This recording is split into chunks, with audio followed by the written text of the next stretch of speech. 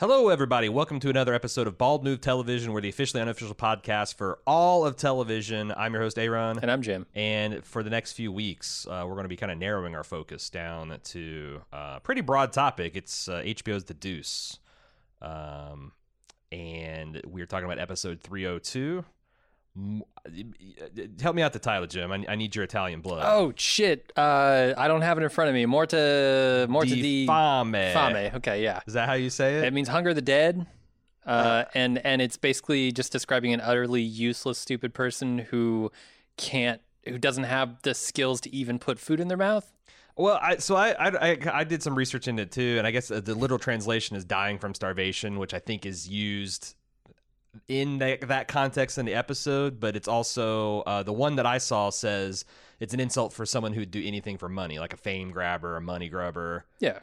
Which could describe several people in the show, and also people at a post-confirmation buffet. I got it all wrong. I wasn't looking at my notes. It's Dead of Hunger. Dead of Hunger is okay. what it means, yeah. What did you? The first thing you Hunger said? of the Dead, which okay, I think is just a George Romero movie. I think that's an Italian zombie film you've actually It is, seen. yeah. So, yeah. What did you think of this episode?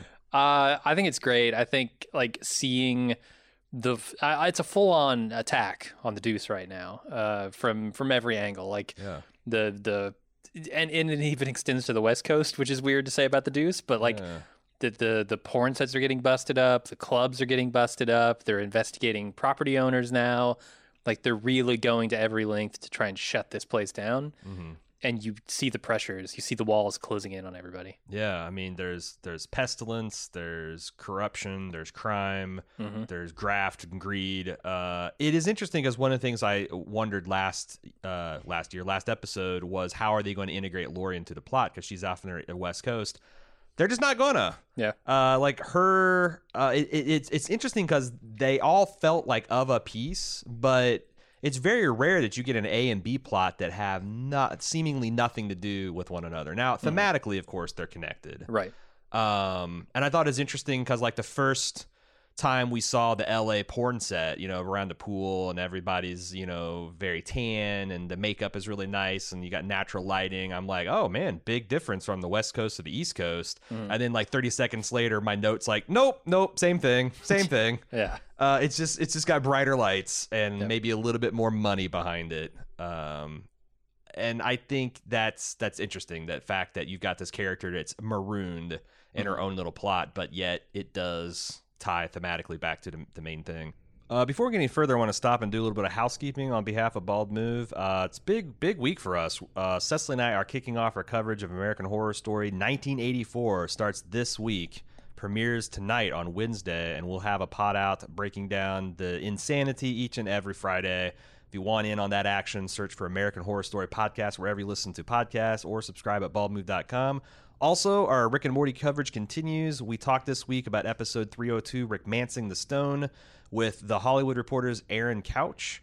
Next week, my television critic hero, Alan Sepinwall from Rolling Stone, will be breaking down Pickle Rick with us. Jim, I'm so excited. Oh, I know. So excited. I know. I'm vibrating over here. We're also only a couple weeks away from Mr. Robot coming back for its fourth and final season. We'll be spinning up our preview podcast soon, so subscribe to 2-Bit Encryption if you're a Mr. Robot fan, if you'd like, and you can send any pre-feedback you have for season 4 to robot@baldmove.com. Over on the Bald Movies feed, we last week considered It Chapter 2. This week, Jim and I will be seeing Ad Astra, the new Brad Pitt vehicle that is about space and science fiction. Pretty excited about it. And then Cecily and I are sneaking out to see Downton Abbey, the movie. Holy shit. That's going to be amazing. And don't forget Lunch with Jim and Aaron for club members every Friday, all Friday, 24 hours Friday. That's not true. It's about an hour and a half.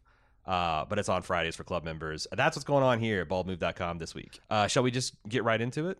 Sure. It's a very bleak season.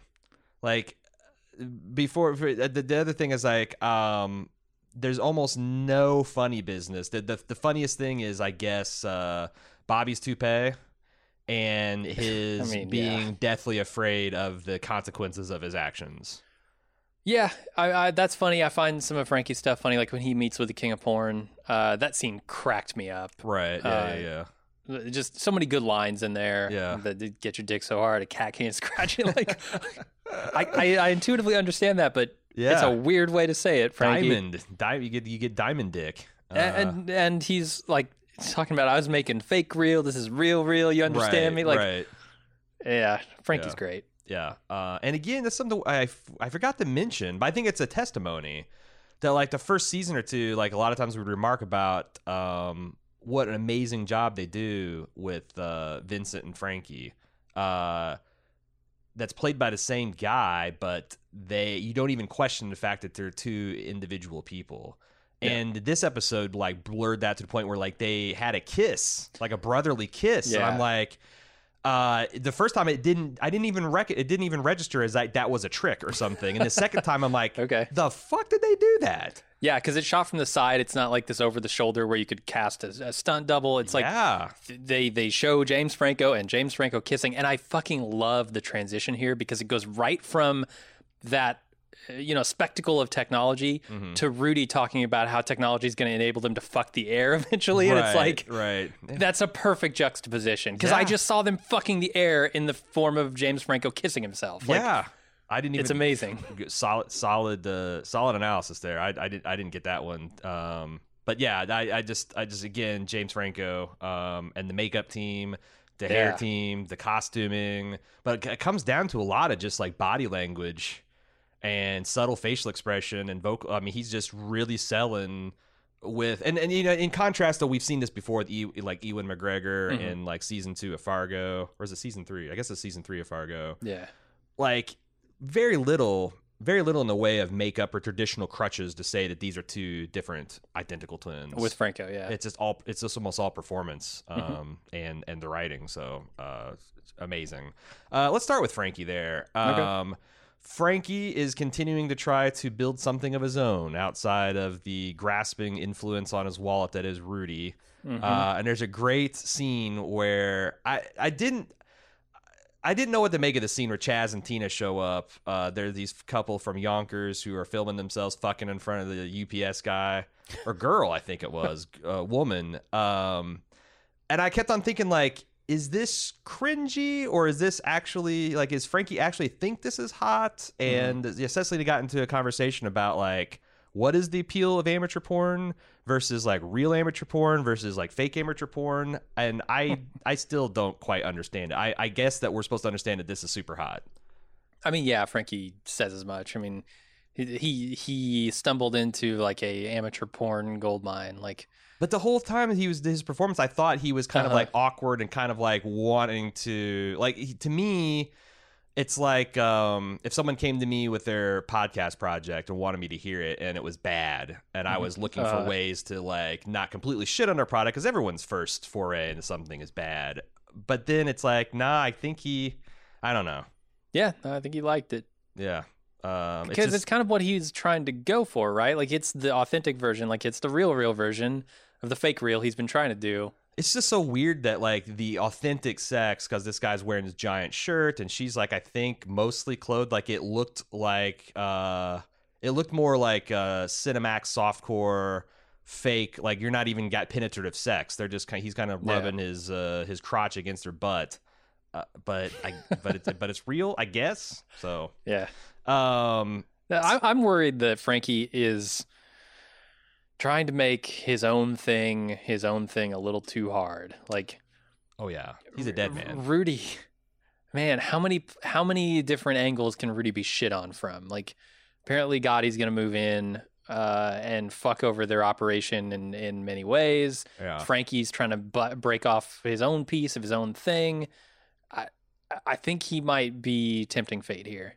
Yeah, it's interesting because there's several points in this episode where I thought Rudy was going to roll traditionally gangster tough because, like, you know, we kind of thought he was cute and cuddly last season, and then some dude is duct taped to a chair about to get his brains blown out, and it was only Vincent kind of like not being a killer at his core that saved him.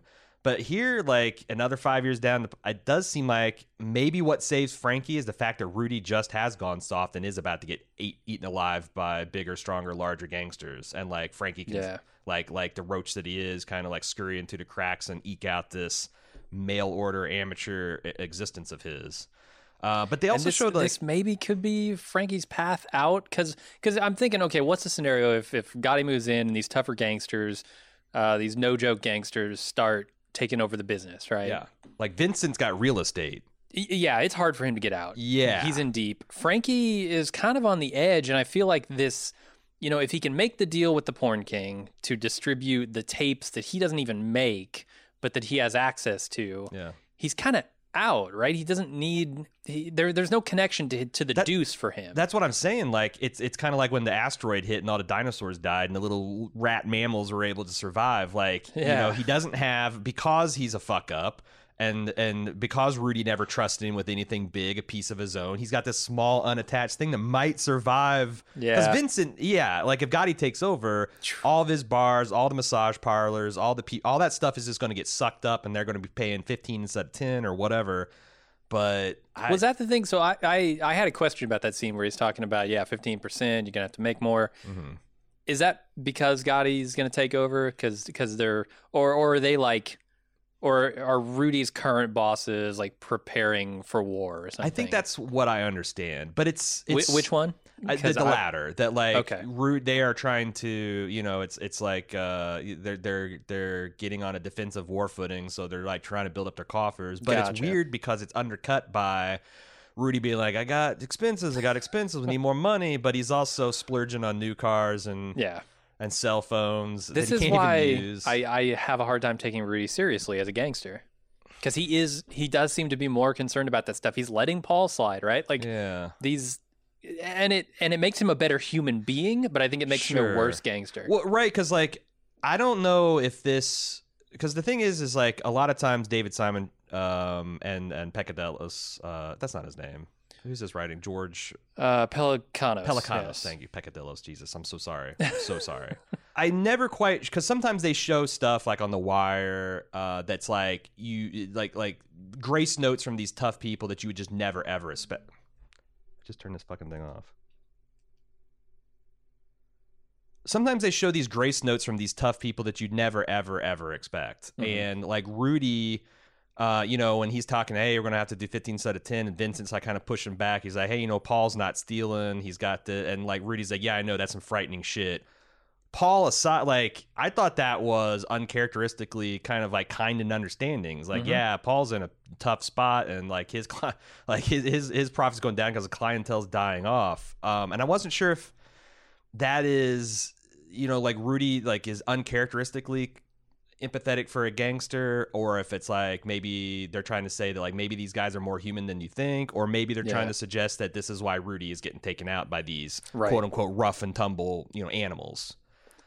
Yeah, all possible ways to read that. I do feel like they try and humanize Rudy because it's easy to do a stereotype gangster, but it's much more interesting to see one who's not just a gangster. And he is likable. Like the other point where I thought he might turn into a scary guy is when he went in and made Frankie look at something. Yeah. The way the reel hitched, I thought Rudy gone back there and showed him like, blowing some guy's brains out and being this is the last guy that tried to cut me out. What do you think of this, Frankie? But he's just being like, this is kiddie porn. Like, you're not paying attention to who you're doing business with, and because you're not doing business with me, who is a good guy, you're doing this shit that's sickening.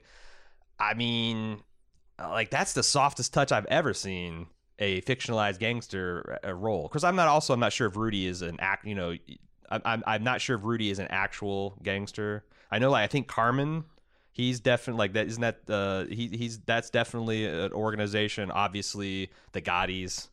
Are a legit organization, but I mean, he's some kind of gangster. I mean, he's got bosses who live in marble palaces out on the island or whatever.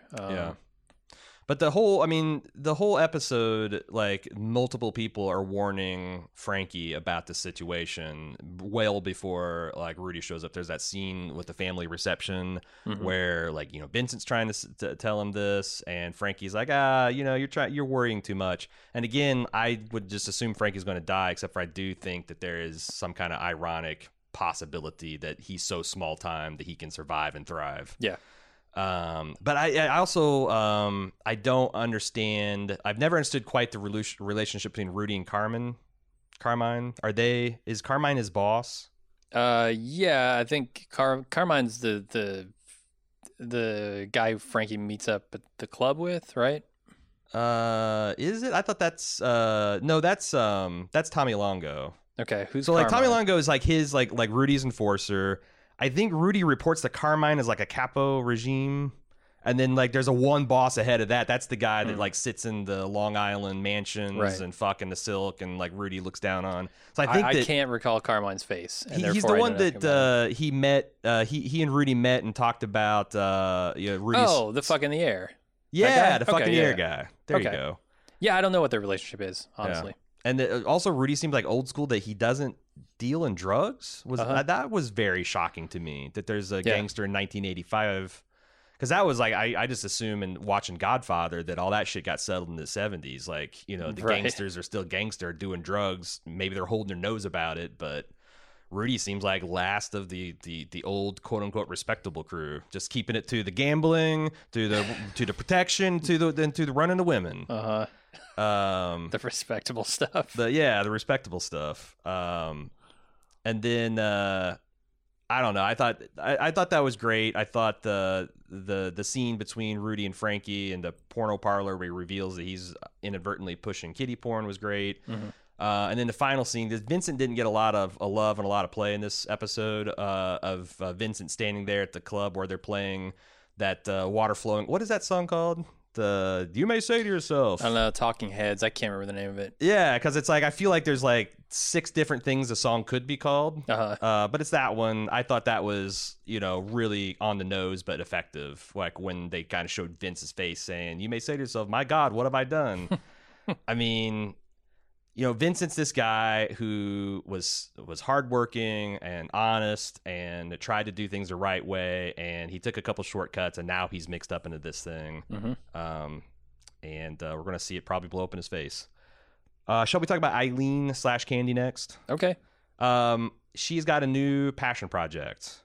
She wants to do something erotic involving the real life story of these women working the streets and being in the stars. And she's interviewing people like Melissa about, how they first got into sex work. And it's like the way these women are matter-of-factly talking about these just terrible, like the way I would talk about detasseling corn in Indiana. Like, oh yeah, it sucks, but what is, it's normal and it's cool. And I thought that was super, super effective. Because I don't know if people know this, but you always need to detassel before you put it in your ass. Yes. Otherwise, it's painful. Yeah. It's more painful. Yeah, unless you're from Nebraska, Iowa, or Indiana, you probably don't understand that you got to detassel before. And you also, and this is counterintuitive, you want to put it in from the stock end. You think the nice sharp taper, but like, it's it'll tear you up. There's a lot of fine points to fucking with ears of corn. We also got the Leon made an appearance. Oh yeah, you were questioning. I was really worried about my man Leon, and he's still treating the ladies right and slinging the breakfasts. And I hope we can get a little bit more than just a peek of him. So Eileen, this episode, it's you can kind of see like a lot of her experiences in her porn life and her prostitution life, sort of butting up against the real life here, right? Like she's trying to have some kind of relationship. I don't know if it's good or healthy or weird or what. Like Corey Stoll is sort of playing like a weird sociopath in this episode, I think, but it's not being portrayed that way in the show. It's sort of like, this is everything that Eileen needs, someone who will just see her for who she actually is, not who she was. Like, but Eileen is very defensive about this, and with good reason, right? She explains to him like, oh, you might just be the guy who wants to fuck the porn chick. Right. Because she had that experience last year at the premiere of Red Hot. Like, she very much is speaking from experience when she says that. And Corey Stoll's reactions to me are strange. Like when someone tells you, look, I shoot porn for a living. I used to be a prostitute. I don't think the proper reaction is no reaction. I think the proper reaction is some reaction. Or the realistic human reaction is something, but it almost doesn't even register in his face at all, or in his brain, what she has just said to him. And it doesn't have to be like a relationship ending thing or a night ending thing, but it doesn't mean nothing, right? Yeah, no, I completely understand what you're saying, and I was trying, as you're talking, I'm trying to square the circle for what we know from him, because we also know that he was at this like very swinging, center of nightlife and crime life and intersection of a lot of different things on New Year's Eve, and he had disengaged from a woman, and it made it seem like that because she wasn't classy enough, or she was not his type, and that's how they met. And now she tells him, like, there's like all this thing where she's like, I'm gonna punch you in the face with my past, and he doesn't blink. And then she's like, oh, it's not just that I shoot porn, I also was a porn star. Doesn't blink. Not only is a porn star, it's also a prostitute from a very young age. Still no reaction. Yeah. And because halfway through the episode, I think, well, this is the guy who thinks he's enlightened and he thinks he's able to deal, but they showed enough of his kind of like maybe prudishness or whatever that's going to be a problem later. He's going to be the guy that lures her into thinking that this is normal and safe and accepted. But then they got to the scene where it's with his friends, and not like nobody at the table. Everybody was like, curious, like if like if she said I'm a rock climber or I'm a war correspondent, they'd have a million questions. But it wasn't judgy or anything like that. No, I didn't feel like his friends were judgy or anything. But also, it's the other thing about this career is like, trying to think if like you're sitting there with like a liberal, well-educated, wealthy crowd, and you say I'm in femme erotica, they might think, oh, like they might think, oh, she's a trust fund baby, and she like went to an all-women's college, and she got a bunch of ideas about how to change the world, and like that would be a respectable way to get to that path. And if they actually found out that she's actually a prostitute turned porn star turned porn director who kind of got woke and started making this feminist porn like that, they would look down on that. That's the stuff that I'm kind of up in the air about. But I feel you. Yeah. It's a weird performance. It was just a weird dynamic the whole date that they were on at the beginning. Like, it's almost like he expected every disclosure. He was like ready for it. Like he'd done his research. I saw this all in your file. Right, which is even creepier somehow. I looked at your haircut, your fur coat, your jewelry, and I Sherlock Holmes the fact that you're a femme porn erotica director. There was also something else in that date where I think this is just the 80s and high-powered people in the 80s, but it felt extraordinarily exploitative at some point. Like because he says, I'm not worried about your past, I'm just worried about tonight. And she said she seems to be charmed by that, but then she says, like, I think the wine's making me loopy or whatever. And he says, well, in that case, and he pours her a whole nother glass, and it's like, right, ooh, okay, I don't know if that flies on a date in 2019. But is this just an 80s thing, or are they trying to tell me something about this guy? And I can't, it's hard because the lines are blurred with these period pieces. Well, and they also have we know, because of where he lives and what he does and his money, we know that he is in like this big charging Wall Street kind of financier, I don't know, thing. Yeah.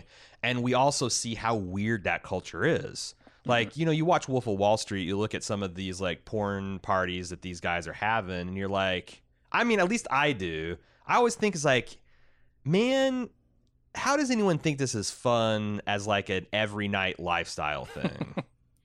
Sure. You know what I mean? Like, yeah. I don't even know that I could get into the frame of like, this is like you fun for like in like, like a, hey, we're going to cut loose once in a while, or it's a bachelor party, so let's get as debauched as fucking, let's Tom Hanks it up, bachelor party it up. But like, these guys doing it on the reg, it's just like, it's just such a weird way to look at people and relationships and objectifying everything and everyone.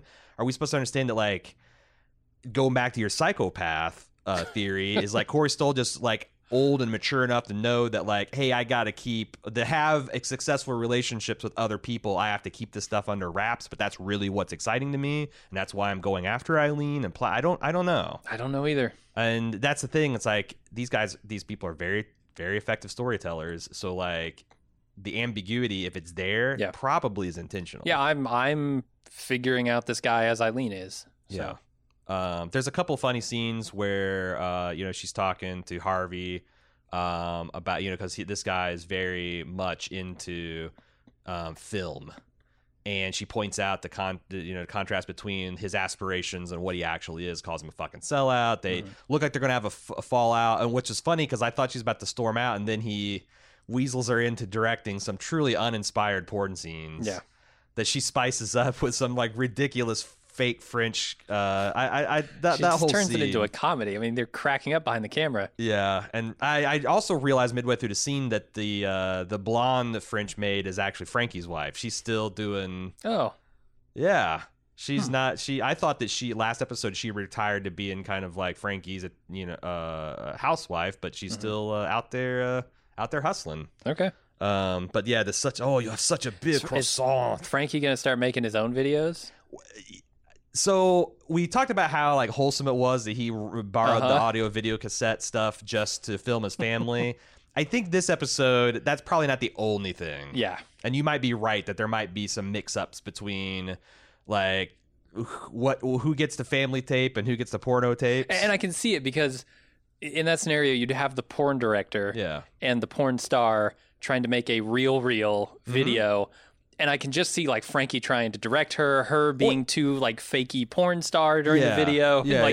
Just this, comedy of errors that is them trying to film a real porn. But he can't I imagine if Frankie can't see these like very average, dowdy, not particularly well lit, attractive couple having sex and it's selling hotcakes. He's like, fuck it. I'm portrayed by a very handsome man, and my wife is a very stacked, handsome woman. Fuck, we'll just start doing this ourselves. And like he's carrying these things around in paper bags, and some, it's like it's one of those paper bags gets mixed up with the Stromboli's taken to his dad, and hilarity ensues. I don't know. Yeah. But yeah, I think we covered pretty much everything. But I don't know. There's also some sweet things with Hank. Like, I thought the scene where he says you have an actual glow is was kind of sweet and like leans into the fact that like Maggie Gyllenhaal does kind of have, camera loves her, as the season or episode 1 pointed out. I want to move to the police side for a bit and talk about Detective Chris and this is very well-worn Simon territory, going after the money, This is the boring police work of going through filings, going through taxes, going through insurance things, and trying to figure out who the fuck owns these shady buildings. Yeah. And there's this throughout this episode, kind of the point we're talking before about, Rudy being a nice guy versus the ruthless gangsters. There's a lot of like these not so subtle discussions of like capitalism today, because like Gene, they're talking about like, why has anyone gone after this property before? And Gene's like, in our society's property is sacred, but now we have even more wealthy, well-connected people coveting the property. So suddenly, the gloves are off. If we can find out who owns this stuff, we're going to start leaning on them because we got this beautiful revolving restaurant hotel and we don't want all this shit not classing it up. Yeah.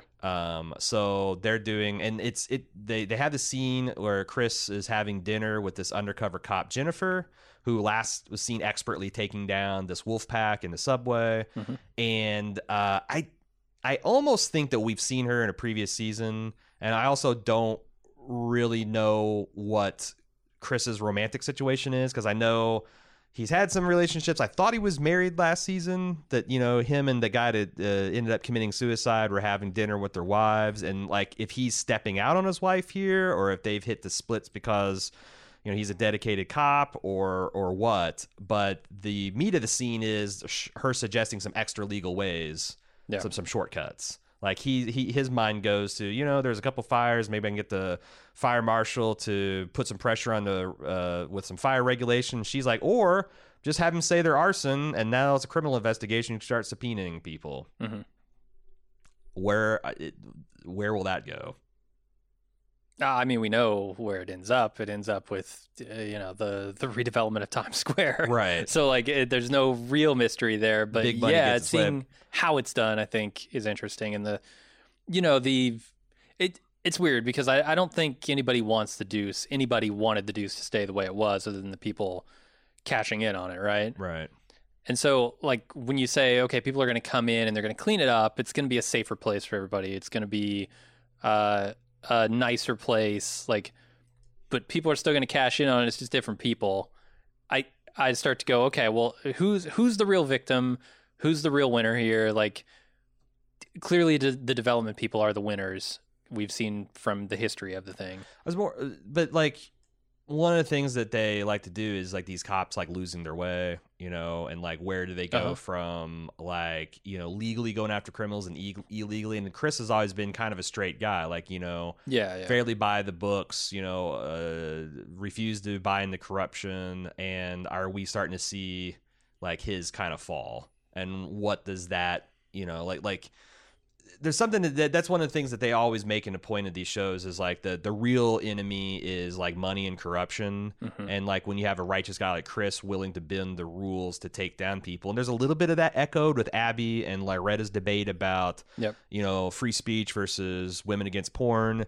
I'm curious to see where this goes for Chris. Yeah, and is he going to realize how far from his values he's gone at the end of this? Right.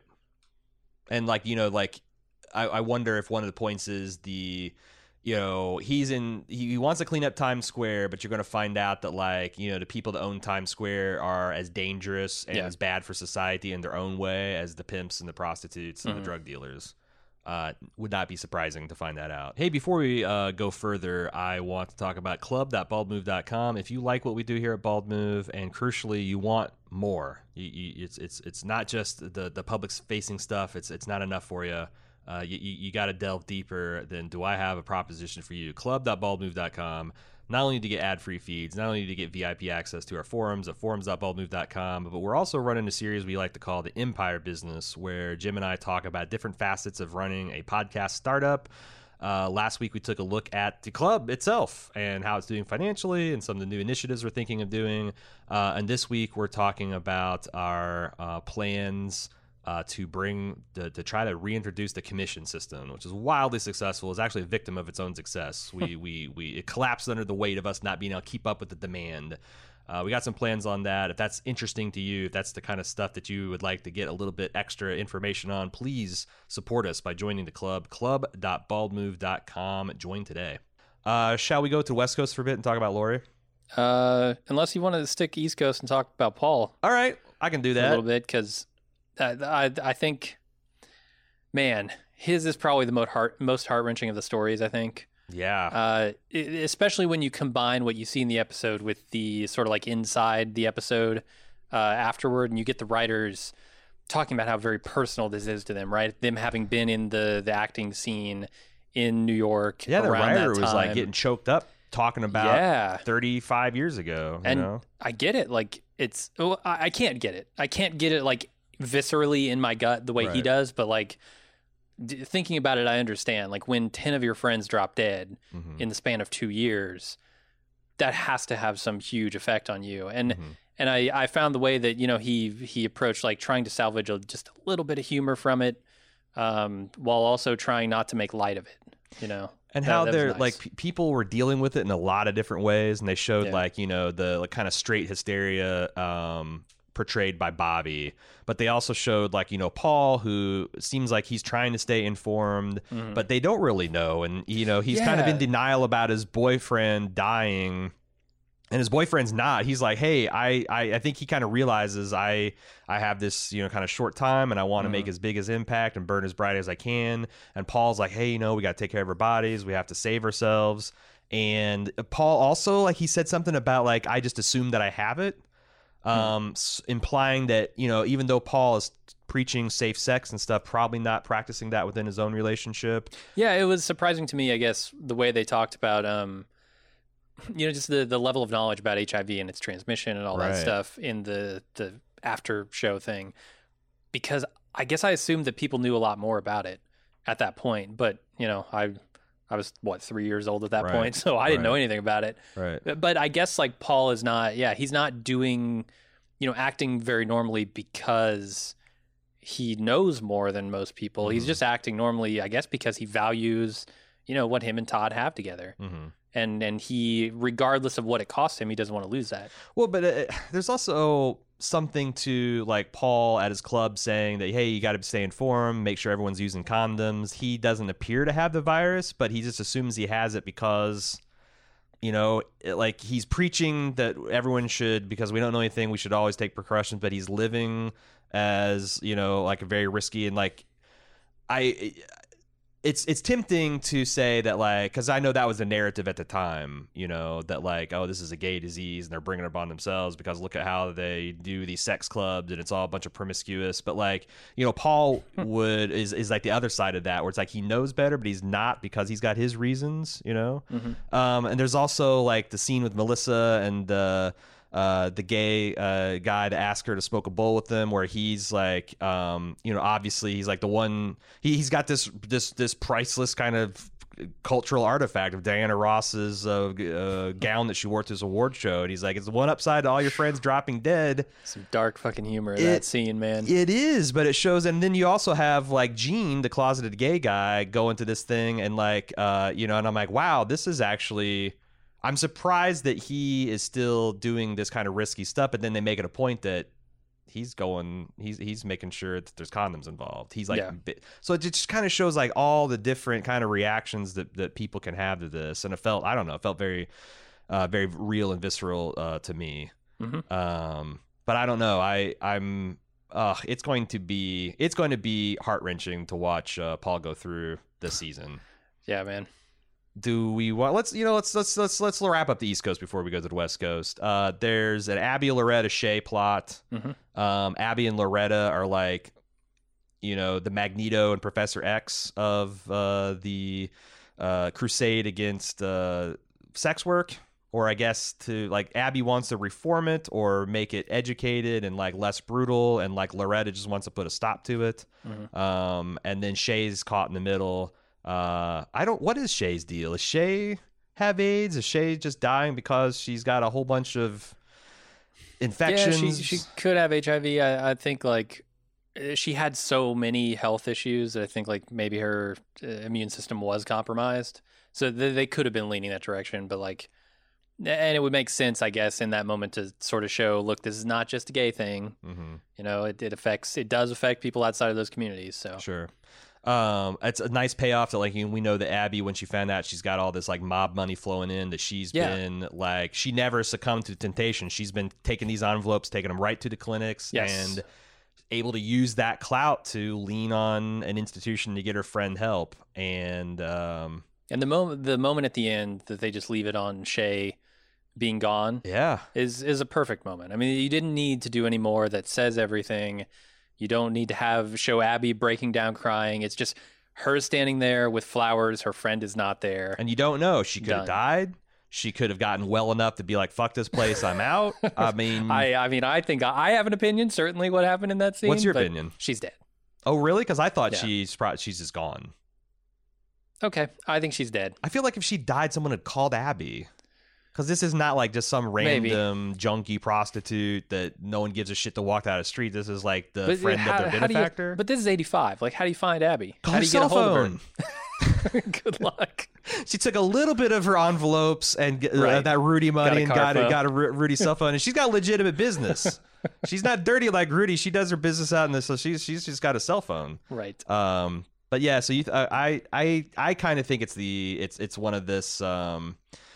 Shay's like this wounded animal that is like, as soon as she's ready to be back on her feet, she's ready to flee into the night because she's living life on her own terms. Christ, I hope she's not back out on the street. She's not healthy enough. She's really like her walking into the bar asking for Rodney, who's been dead for 5 years. That was an amazing scene. Like, she does such a good job in that scene. Yeah. I don't know the actor's name, but she's incredible in that scene. And like the fact that like we've known this character for 10 years and we just found out her real name. Yeah. Lila. Which that's the reason I think that she's still alive, because that's always been seen as kind of like a defining character moment for these women. Like, when you get to know their real name, that's when they kind of do it. Now, it doesn't always turn out well for them. Right. I mean, this could be the tragic Dorothy, moment. Yeah. Like, we found out her name and then, she's gone. Right. But I kind of think that maybe there's again, I'm not saying it's going to end well, but maybe that she's going to try to do something different with her life. But we'll see. We'll see. It's talking about Bobby and his boy. I guess Bobby is just a joke in this. He finds out that he probably doesn't have HIV, and he's probably going to go plow on a whole bunch of strange pussy again, because that's what he does. This is another light touch on critique of capitalism, where the working girls themselves are like, "What do you do around here? Mm-hmm. We're hustling our pussy. Black Frankie's driving us around, providing protection, and you're just taking one stack of money and handing it to us and taking some for yourself." And he's like, I don't have the time to explain management to you, because Bobby's not a great manager either. Isn't that what Bobby's kid is doing too? Effectively, so Bobby's taking stacks of money and handing them to other people. You're right, and he's trying to I think it's interesting because he tries to get Black Frankie involved too, because he goes to his dad, he's like, "Hey, I need some girls because we're going to do this party," and then he has this pitch to, "Hey, imagine if the price went up and we're all found ways to get extra money." Mm-hmm. But how did Bobby's kid get in this situation? Because he dropped out of high school. Mm-hmm. And I guess assumed all these Wall Street guys, the one thing they had in common are probably Ivy League colleges and, Old Boys Network. How are they ever going to explain how he was able? Maybe that's his in, that he's able to ply these guys with drugs and women. He's them in there, hook up and connect. Yeah. But now he's dressing like them. He's got the weird Wall Street uniform. Well, I think he works on the trading floor, doesn't he? Does he? Yeah, I think he said something about the floor, which I took to mean Wall Street. Okay. Yeah. And actually in the business. Because I think also that's one of the ways you can kind of work your way up if you're actually one of those guys screaming and yelling and throwing paper around on the floor. I don't think you need education for that, and maybe you can work into the. I don't know. I don't know exactly how it works. I have seen The Pursuit of Happiness. I was going to say, that guy, as many movies as I've seen depicting Wall Street and trading, I still don't know what the fuck. Boiler Room. Yeah. Sure. Yeah, Color Money. Wall Street. Yeah, it's all. Yeah. Mm-hmm. I still don't know how it fucking works. I don't know how money is made by yelling and screaming on these floors with ticker tapes all around. Trades, man. Yeah. Trades. So I don't know. Where are they going with Bobby and his? Where are they going with Bobby's boy? I don't even know the guy's name. He's Bobby's boy. Yeah, I don't either. Clearly he's going to try and set this up as a side business, right? He's another one of those guys that are dying of starvation.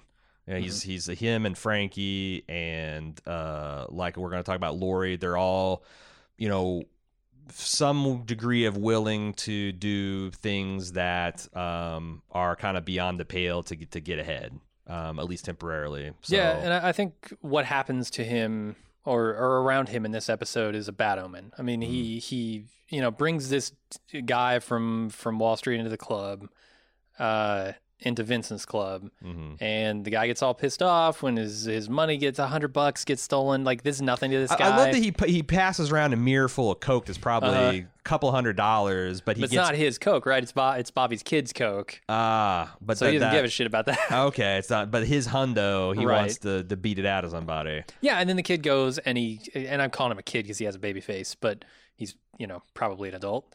He goes and he calls the cops and busts up Vincent's club.